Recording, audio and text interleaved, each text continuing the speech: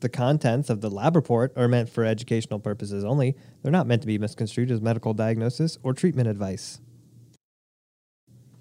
Today, on the lab report, we're going to talk to Sylvia Terra. She wrote a book called The Secret Life of Fat. Ooh, sounds ominous. What is that fat up to? Fat. The world of medicine can be challenging. Clinicians and patients are always looking for more options, more effective treatments, and in the end, more answers. Functional and integrative medicine focuses on addressing root causes of disease. Here at Genova Diagnostics, we've watched this field evolve and grow for over 35 years. We've not only adapted, we've led. Join us as we talk about functional medicine, laboratory testing, and optimizing health. Welcome to the Lab Report. Look at you all tan. Tan or burnt? Because I feel burnt. I'm just glad you're back. I mean, I take a shower in the morning. I'm like, is there fire coming out of that? Hello. Hi, Michael Chapman. Hi, Patty Devers. How are you doing today? I'm glad you're back, and I'm thinking you probably should have worn some sunscreen. I did. Oh. I did wear sunscreen. Wow. So it's a whole other conversation because we did that podcast, and I was like, I know what to do here. Yes. And then the sun in South Carolina is like... Not so much. Yeah, it's like that. Sorry. I don't care about your sunscreen. Anyway, this is a podcast brought to you by Genova Diagnostics. It's called The Lab Reports, where we talk about things like functional medicine, specialty lab testing, and integrative therapeutics. Tell your friends. And you know, Michael, I was watching YouTube this weekend, and you know what was annoying me? Everyone says, like, rate, review, hit the notification bell. So I'm not going to say it today. Okay. Well, if you have feedback, you can send it to podcast@gdx.net. And if you like this show, do that stuff. Yeah. That stuff that you're supposed to do. But today is going to be fun because we're having a great conversation with Dr. Sylvia Terra, who wrote that book, The Secret Life of Fat. Yeah, you know, I'm a big fan of when we realize that a certain cell type or a certain tissue type, things like that, have a totally different function. When you flip the paradigm and you're like, oh, by the way, fat's an endocrine organ. Right. You know what I mean? Like, wait a minute, what? Right.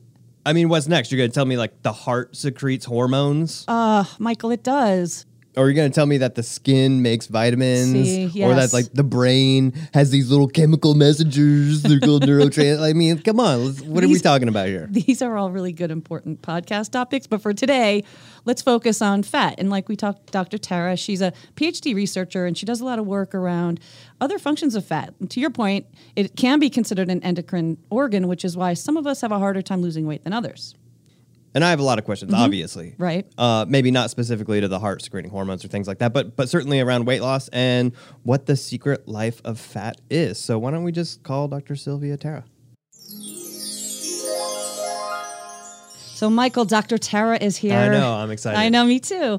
And for those of you who are unfamiliar, Dr. Sylvia Terra holds a PhD in biochemistry from the University of California at San Diego and an MBA from the Wharton School at the University of Pennsylvania. She is the author of the best-selling book, The Secret Life of Fat, The Science Behind the Body's Least Understood Organ and What It Means for You.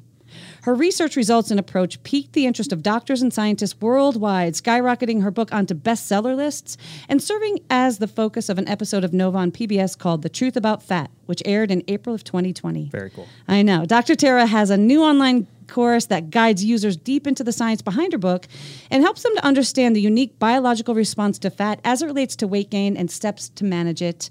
And with that, welcome to the show, Dr. Terra. Thank you for being here. Great, thank you. It's great to be here. I'm looking forward to it. So, Dr. Terra, my first question is, as a PhD researcher, what prompted you to choose fat, which most of us have been vilifying for our entire life, as your primary focus and write the book, The Secret Life of Fat?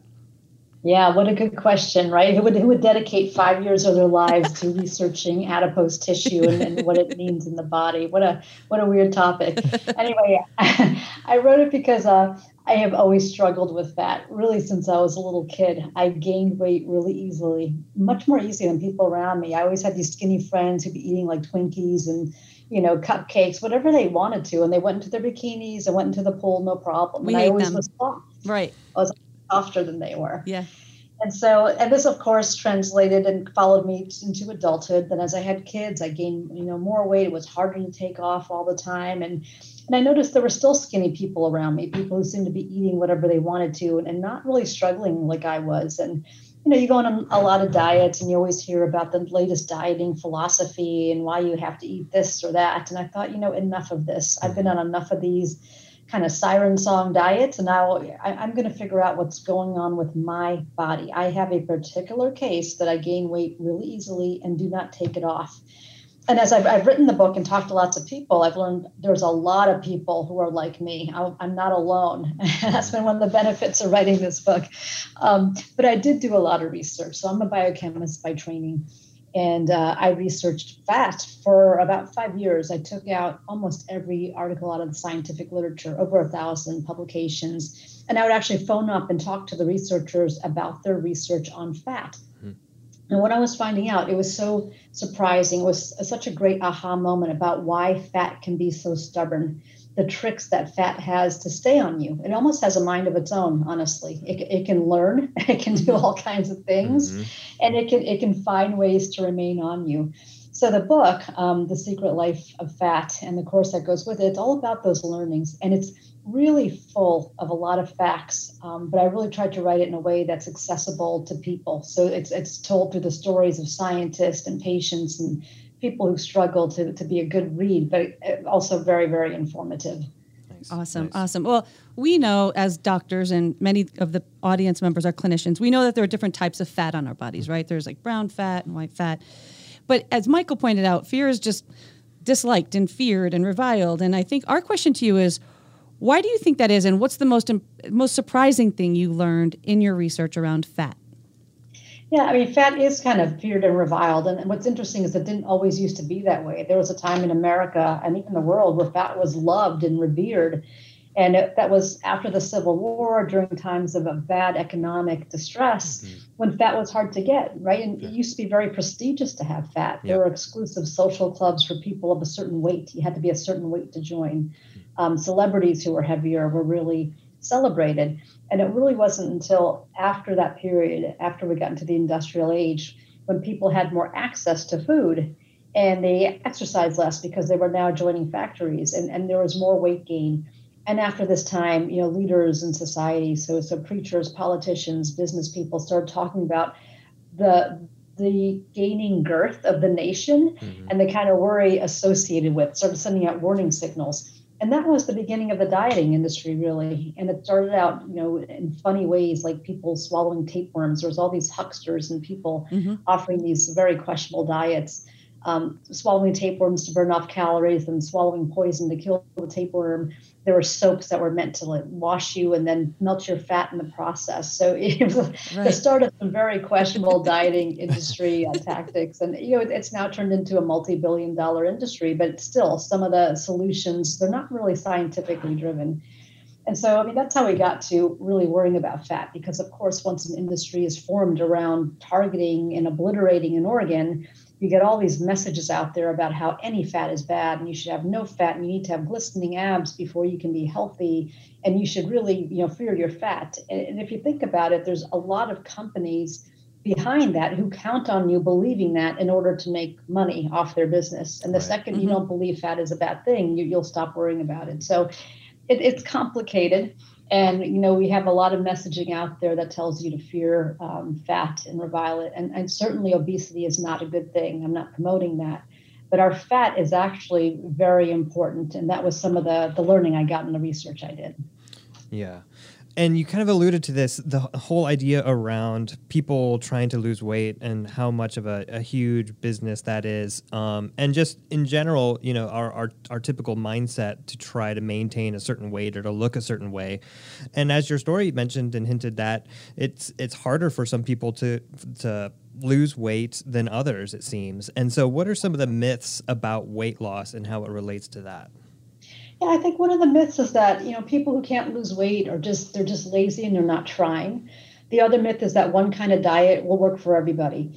So one thing I did is to study fat and what is it exactly? And it turns out fat is not just fat, right? Fat is actually an endocrine organ. And that's a really important learning, especially for, groups of physicians or people that try to help people with weight loss. You have to understand how fat is interacting in your body. It's not just a reserve of calories. It's not inert. It's not just sitting there, right, waiting to be burned off. It actually produces lots of hormones that your body depends on and can't live without. And therefore, when you try to shrink your fat, your body works in this coordinated effort to try to save your fat because it doesn't want you to lose it. Right. And fat has ways of controlling itself. It's part of that system that tries to protect itself, right? Tries to protect fat. Mm-hmm. And one of those hormones is leptin, right? And so leptin is released from fat cells, goes and circulates into the bloodstream, and then it can bind to areas of the hypothalamus where it actually controls hunger and satiation. So what's shown is that when people start losing fat, their brain can detect this loss of leptin because you start getting less leptin. And the hunger and drive to eat goes into massive overdrive. These people are always looking for food, right? And it's because their brain's detecting that lower leptin. So when they do fMRI images of these people's brains who's lost weight, and they show them pictures of food, the excitatory centers in their brain just light up wildly, right? They get very excited about looking at food. And what's really interesting is those centers of the brain involved in inhibition and self-control, they're weaker in these people. So it's as if your brain through leptin is controlling, your fat through leptin is controlling your brain to try to get it to get the fat back. Go eat, please. And in a way, fat is a signal of what's going on in the environment to your body and your brain. So when there's less fat, your brain's seeing it as there's famine coming. There's something wrong in the environment. Quickly hoard, quickly put on calories and fat. And so it's a kind of representation, right, of the environment around you. The other thing that leptin can do is it actually changes our metabolism. So our muscles, right, usually we burn a normal amount of calories, but as we get lower leptin levels and muscles sense this, they start reverting to different proteins that burn less calories when we exercise, right, or we exert ourselves. So you burn actually about 22% fewer calories after weight loss than you did before because your muscles have learned to get very efficient.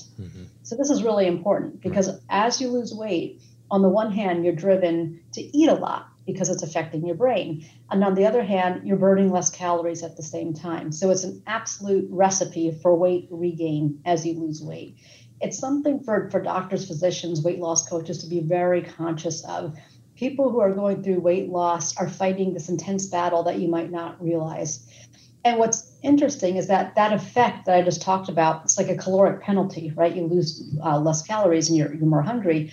It can last for years. It's been studied for up to 6 years, and it doesn't go away for everybody in that 6-year time frame, right? And so whatever diet someone's choosing, they won't necessarily be able to come off. You have to stay on that, right, to maintain your weight loss. And it's one reason why there's so much recidivism, right, when people diet. Most people don't keep the weight off. And it's because, that hunger really nags at them for a really long time. And I find that it does go away. Your body does equilibrate to the new normal. It can take years, though, 1.5 years or a couple years, but you can keep it off, but you need that will, right? It's an ongoing, will to keep that off. So anyone who's yo-yo dieted, right? So this is how it comes into, one of the secrets of fat loss is anyone who's yo-yo dieted probably has this going on. And so you just have to be careful of that. If you have a history of dieting, this is going to be harder for you going forward. Right. Okay, well, knowing that adipose tissue is an endocrine organ and, in trying to deal with fat, we're fighting against this concept of leptin or adiponectin or all of these other endocrine things that are happening in our body. What are some practical tips for someone to really lose weight and work with these systems rather than working against them? Yeah, that's such a great question, right? The $1 million question. So once you know all this, it's like, so what? So I know all this. Yeah. Well, what do I do? Yeah, what are some practical tips there? Yeah. And even before we go into there, let me just explain there's all kinds of other ways to gain weight. So the other half of the book, right, other than understanding fat, it's all the odd ways we gain weight that, it's not just gluttony. A lot of times there are genetics involved with certain people, right, having certain types of genes. And there's also bacteria, right? And it can be contagious. There's viruses that cause fatness. Right. And so yes, it's true. You can actually catch fat. And there are people who struggle with this. Age is a really big one. So as we age, our fat burning hormones decline. So we get less muscle mass with age, right? Less bone mass, muscle mass. So our fat burning tissues, we have less of it going forward. And also the fat burning hormones like growth hormone, testosterone, estrogen, we also have less of. So this is the recipe for gaining a lot of fat as you get older. And so that's something to consider as well. So what I do in the book, and even more so in the course, because the book is more of the science, the course is how to implement all of the science. You have to detect your fat blueprint, right? So where are you on the stubborn fat scale? So if you are a 22-year-old male, right, who's gained maybe 15 pounds in COVID, I will be hard pressed to believe it takes you more than 3 weeks to get that off, right? All you have to do in that case, your testosterone is high, your growth hormones high, you got plenty of muscle mass, right? You're a guy. Stop eating after 6 o'clock, cut down processed food, exercise, and you're going to be fine. Right. Now, if you are a 55-year-old female, right, had a couple kids, have yo-yo dieted in your past, right, there might be a genetic component. You've had fat on for a long time, less hormones now, less estrogen, testosterone, growth hormone, less thyroid hormone. You're going to struggle for a while. So anyone who's coaching these people, your guy, your 22-year-old guy, you can expect fast results, right? And truly, if they're not getting that, they're probably just not ratcheting up enough. But your female, it could take that person, honestly, 6 months to lose 15 pounds. It can be that stubborn. Mm-hmm. So like if they've yo-yo dieted, right, their coordinated system is working against them. They're hungrier, so they're struggling more. They have lower fat burn, right? They need fewer calories than everyone around them. Mm-hmm. So socially, they're getting cues that they're supposed to be eating this amount, but really they have to eat less than even that. They have less estrogen, they have less testosterone, so they're burning a lot less. And then fat, as we grow it, right, it becomes more vascularized. So there's more veins leading to that fat. So it makes it even easier to get fatter, right, because there's more deposit avenues. So there's a whole combination of things. So look for that woman to take a really long time. They'll have to try harder, be a lot more adherent to the diet, and they'll just lose a couple pounds a week, right, in that case. And that's what's really important to know. So getting back to your original question, when you asked me what are tips that we can do, it depends on where you are on that fat spectrum, right? So that young guy can simply cut out processed food and some carbs, exercise, be fine. That woman now is going to have to ratchet up and use a lot more tricks. Mm-hmm. And what you try to maximize in the stubborn fat case, you have to really take advantage of hormones as much as you can, because that's where we're at a disadvantage. Mm-hmm. And so a couple things that I've come up with that I think work pretty well. One is intermittent fasting. So really, if you have stubborn fat, this can bust it off. And there's multiple reasons for this. One is, again, taking advantage of hormones. So when we're fasting, we're not releasing insulin, for one, right? So your body's getting a break from insulin. It can reset that clock, right? You don't have this hormone trying to store everything into your fat when you take a fast. Also, if you fast, if you extend the overnight fast, our growth hormone levels peak at night. And so when you eat, right, and you actually mitigate the effect of growth hormone, right, when there's other things in your blood, right? So if you want to maximize the growth hormone potential, don't eat around nighttime, right? Go to bed kind of hungry, wake up, don't eat for a little while. Extending that overnight fast actually, I think, potentiates growth hormone in your body, the effect of growth hormone in your body. The other thing is good, adequate sleep produces more leptin. Right. So now you actually are less hungry, less food seeking, right? If you're overall more satiated with higher leptin levels. And then, of course, that fast is also going to elicit glucagon, right, from your pancreas. That's going to help you burn some fat, too. Right. Got it. So fasting can break through an impasse or a plateau if you're really stuck and it's taking a long time. It might even be a necessity for people, right, who are really stuck with stubborn fat. Right.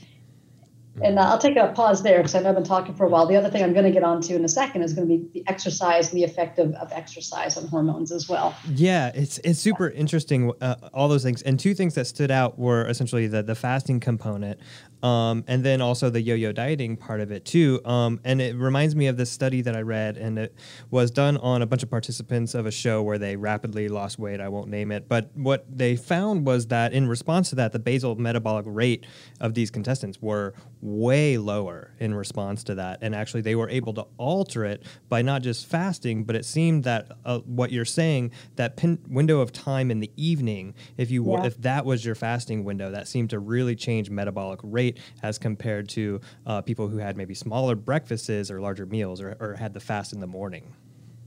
That's really interesting. There's a lot of research coming out now showing that fasting at night is somehow better, right, than fasting different parts of the day. I have known people, if they have to eat socially at night, like they have that kind of job or they have to entertain, or a lot of families that want to have dinner together, they'll opt for fasting in the morning. So like no breakfast, maybe very light lunch, and then they'll eat at night. But I think fasting at night is associated with, a lot of things. One is more insulin sensitivity. The other one is willpower. It seems to really help with willpower. So even if you eat the same amount of calories earlier in the day and you fast at night, those people tend to lose more weight than people who like space their meals out, the same calorie count over the day, which I find fascinating. And so fasting, it can break through an impasse. I think it helps with a number of things like insulin, even cholesterol, and then willpower as well is much stronger. They seem to have more control overall in their day. So it's interesting what you said, because I don't think I've seen that research, but it's not surprising me. There's something about our circadian rhythms and the time of day we eat. And I don't know how much variation there is. I don't know if there's certain people who can eat at night versus day. I get the feeling for people in general, eating at night seems to be more of the culprit than eating during the day. Yeah.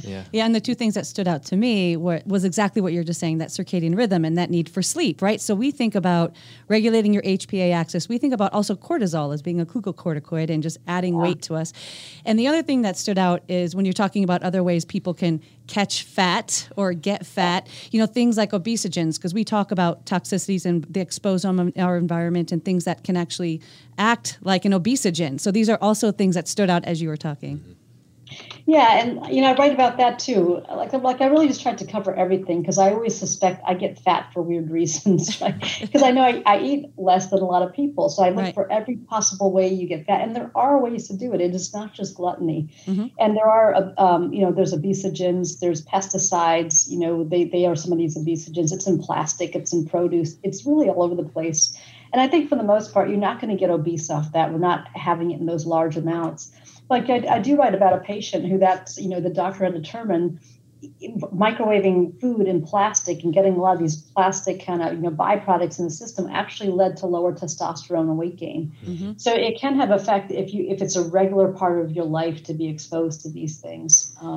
So there's so much just to be conscious of overall for how we gain weight. Sure, yeah. And getting to that next point that we were going to talk about, and I think it's a good tie-in with the testosterone, is sort of with respect to exercise, there's always kind of the old adage that was like, if you want to burn fat, you need to do aerobic. And if you want to put on muscle, you want to do anaerobic. And it seems like that mindset has shifted a little bit more. And I don't know if you have a particular thought on that or whether that sort of high intensity interval training actually might be more beneficial and how it relates to hormones and those sort of things. Yeah, exercise is important. It's almost a double-edged sword though. And so when you start exercising, right, you get this hunger reflex. It comes in strong. And so really, you should start exercising slowly as you diet and actually get your eating habits down first. I think what we eat is almost 80% responsible for our weight gain or weight loss, right? The exercise is like that extra kicker, but it's more about what you eat than how much you exercise. That being said, when we talk about hormones and how to use them to your advantage, especially as you age, exercise is actually quite important for a whole number of reasons. So one is that, as we exercise, especially hard bouts of exercise, we get, you produce more testosterone, more growth hormone. So that's really good. You're also building up more muscle and more bone, which are also fat burning. So that's very good. In addition, we have different types of fat in our body. So we have white fat, right? That's the subcutaneous fat, the kind of fat you want to lose when you talk about losing weight. There's also brown fat, and that's fat that actually burns calories to produce heat. And that fat's around your neck and your heart area. But then there's beige fat as well. And beige fat can turn brown when we exercise. And so the more we exercise, the higher level of brown fat or calorie burning fat we actually have. So that's another benefit to exercise. And so, and there's also another hormone we didn't talk about yet that comes from fat, which is adiponectin. So adiponectin is interesting in that it actually tells fat in your bloodstream where to go. So, visceral fat is that kind of really bad fat that can get inflamed. And it can, lead to diabetes and heart disease. People who exercise a lot can have higher levels of adiponectin, and adiponectin directs fat in your bloodstream to go to the safer deposits of fat tissue, like your arms and legs and buttock area, the subcutaneous deposits, not the visceral deposit. And interestingly, when we exercise, we also get more adiponectin. It provokes adiponectin from our fat cells. And so exercise is important for so many different reasons for testosterone, growth hormone, building up more fat burning tissues like bone and muscle, and building up more brown fat from beige fat, and for adiponectin that will then put your fat into the right places. And I tell an interesting story about sumo wrestlers in the book, because they are clearly obese, but they exercise 6 hours a day. And so when they actually do CT scans of their belly area, they don't have a lot of visceral fat, and they're actually fat but fit.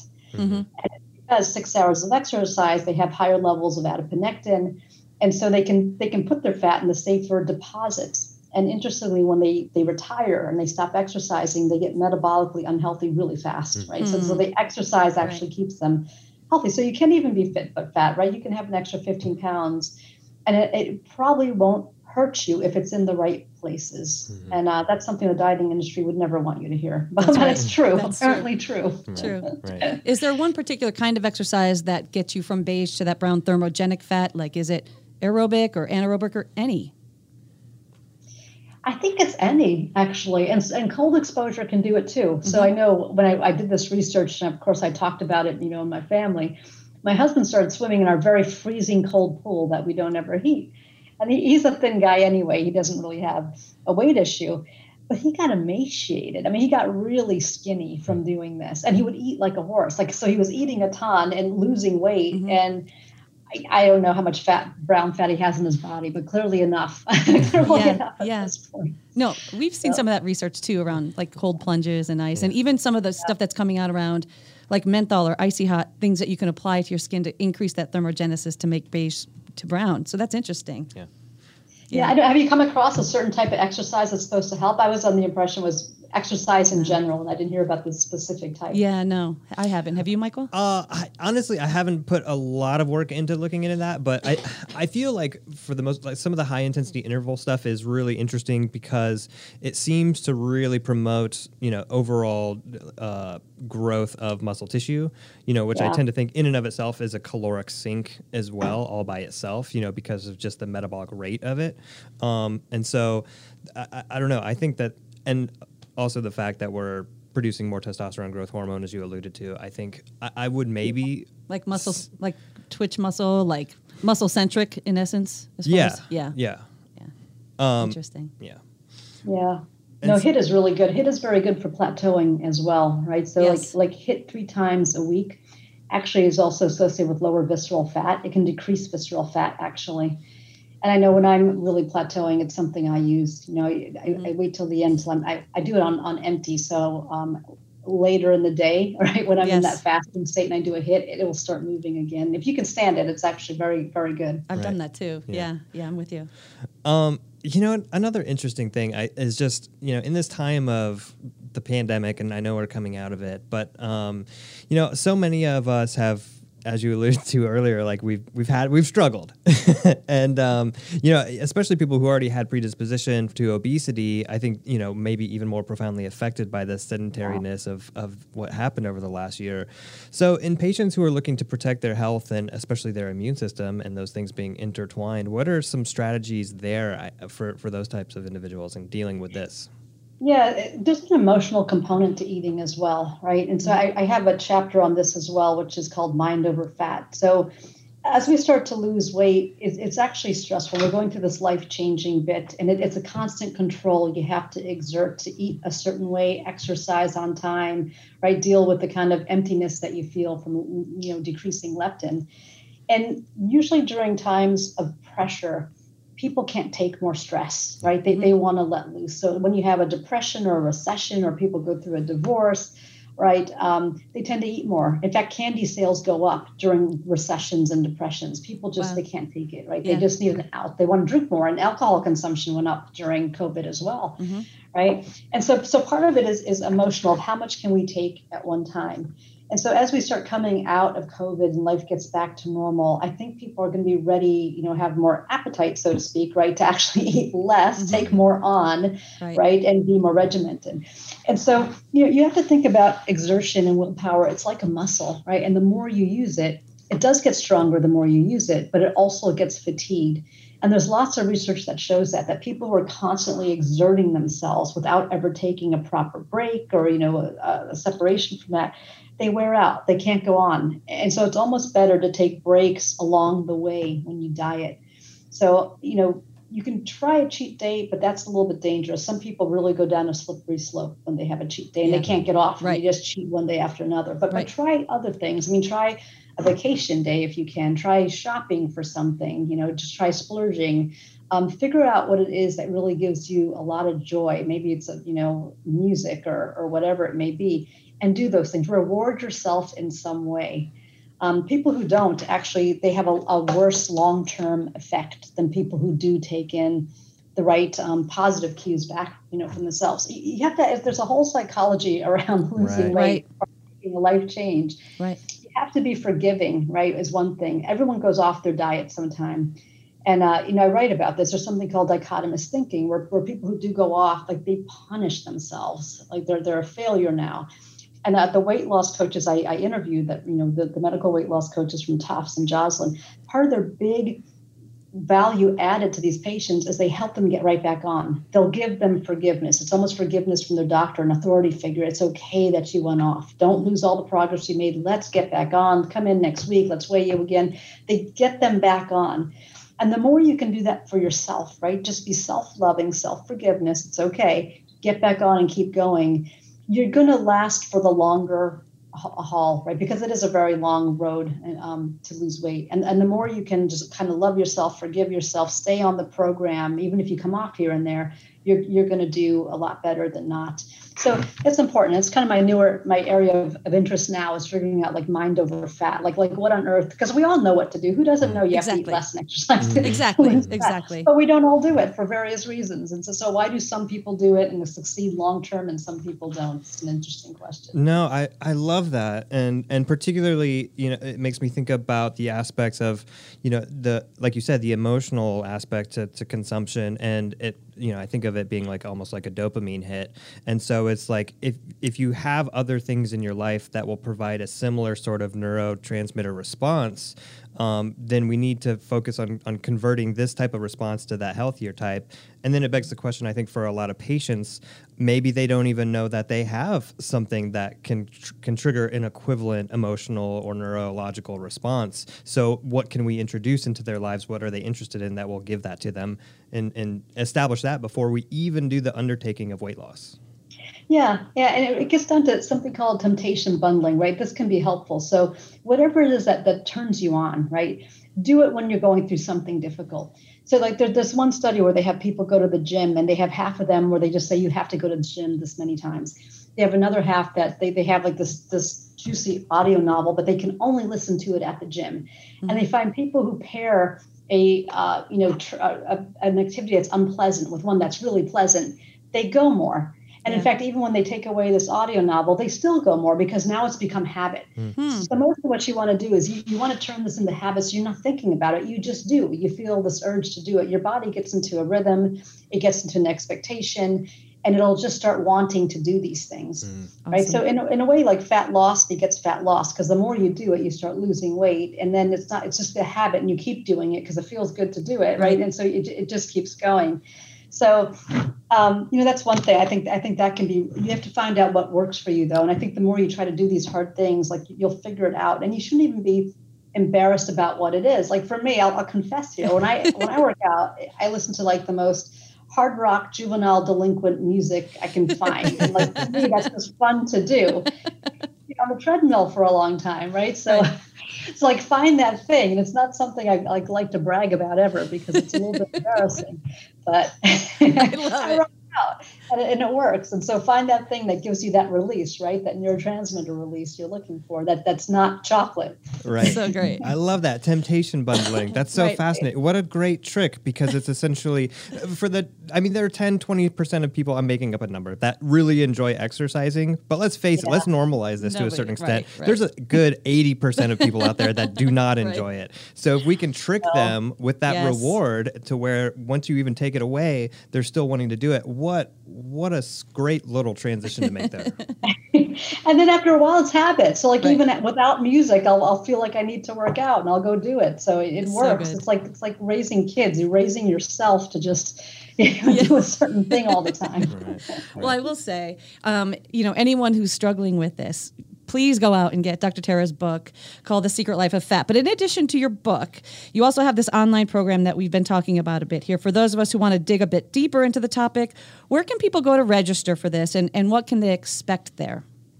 Yeah, so if you go to my website, www.thesecretlifeoffat.com, you can get the course there. You can download it there. Amazon has the book. It's in some bookstores too. I think some Barnes and Nobles as well at this point. And so I think if you have them both together, it's best because the book will go into a lot of the depth. And I wrote the book purposely in a very entertaining way, so it wasn't too sciencey or too textbooky. I wanted it to be an easy read. And so it's told, the secret of fat through stories of scientists who discovered all of these interesting things, and patients who've experienced of this hardship, and then doctors who've had to treat what everybody has gone through. So I think it should be a light and easy read, even though it's chock full of science. The course is more of a how do you implement this now? So it has some of the book summary in it, but it's got more at the end of each chapter of what do you do with this, right? How do you now really implement it? So it's great to be super educated on fat and know all the different ways we can gain weight. But then you also have to know, well, what can I do about this, and stringing things together. And it's also trying to help people figure out where they are on the fat stubbornness scale. So, depending on what your family history is like, your past dieting, what you observe about yourself, right? Depending on all of that, you might have an easier, hard time losing weight. And what I'm really trying to get at is people who are struggling, there are all these reasons why. You're probably up here on the fat stubbornness scale. Now, here are the extra levers you're going to need to implement in order to fight it. And it won't be easy, right? I'm not one of these coaches or people who say like fat loss is easy, you can lose 20 pounds in 20 days. That's not going to happen if you're on the fat stubbornness scale, if you're high on that. Right. But you have to know there's people like you, and everyone is doing the struggle together. And we just have to be a lot more strict and adherent to a diet, right, that works for you. And on top of all of this, fat, like people react differently to food. Some people can eat a cookie, some can't, right? And so like your individual weight loss goal is separate. And that's what the course is trying to teach more than not. Perfect. And we're going to link to the book and to the online course in our show notes just to encourage the audience to go there. And Dr. Tara, we can't thank you enough for spending time with us. I'm sure the audience is loving this. But before we let you go, we do have one last question that's a little off topic that I'm going to kick to Michael. Oh, right. I had almost forgot. So we do this ridiculous, silly question at the end of interviews. It's called the Fireball, and it has nothing to do with anything. And so my question for you is actually, we've been talking about animals a lot recently. Do you happen to have a favorite wild animal? Favorite wild animal? I love peacocks just because of their sheer beauty, right? They're so beautiful. Yeah. I don't know who designed that, but it's gorgeous. That is a good one. We haven't had that one. And they are beautiful. Yeah. They do squawk a lot, though, don't they? Kind of noisy. They're a little nasty, but boy, I mean, when they spread those tail feathers, what a work of art. Oh, absolutely. So true. So Absolutely. True. Well, Dr. Tara, thank you so much for spending time. This has been phenomenal. And again, we're going to encourage everyone to check out the show notes because we'll have links to your book and course. Yeah, thank you. Yep. Thank you. I like how you pointed out the negative attributes of the peacock. They're loud. Have you ever heard them squawk? I have. I lived near the zoo in Seattle. I had an apartment. I could hear those freaking peacocks every night from my apartment. I mean, picture this, right? I'm sitting there watching the sunset over the mountains, over Puget Sound. Everything's nice. And then all of a sudden... Ouch. Yeah, I mean, that was the ambiance. And multiples, not just one. Terrible. They are pretty, though. Next time on the Lab Report, Dr. Jeffrey Bland. Get out of here. No, it's true. We're going to talk to Dr. Bland. The Dr. Bland. The godfather of functional medicine. You've been listening to the Lab Report. If you like what you hear, please subscribe to our podcast, rate us, and leave us a review. To learn more about Genova Diagnostics, visit our website at gdx.net. There you'll find information on specific testing, educational resources, and how to connect with our show. Call us at 1-800-522-4762 or email us at podcast@gdx.net. So, what is a collection of peacocks called? Is it like a gaggle? They're called a muster. No, it's not. Seriously. Did you just make that up? I didn't, but somebody is making these up because did you know that a group of apes is called a shrewdness? No, it's not. It is. A group of bats is called a cauldron. Oh, all right. That's just ridiculous. No, there's a bunch of these that make absolutely no sense. I mean, there's an army of caterpillars, which makes more sense. That for actually does make ants. sense.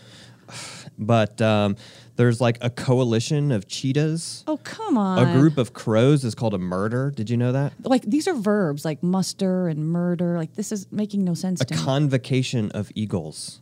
Give me a break. And a group of ferrets is called a business. What are they up to?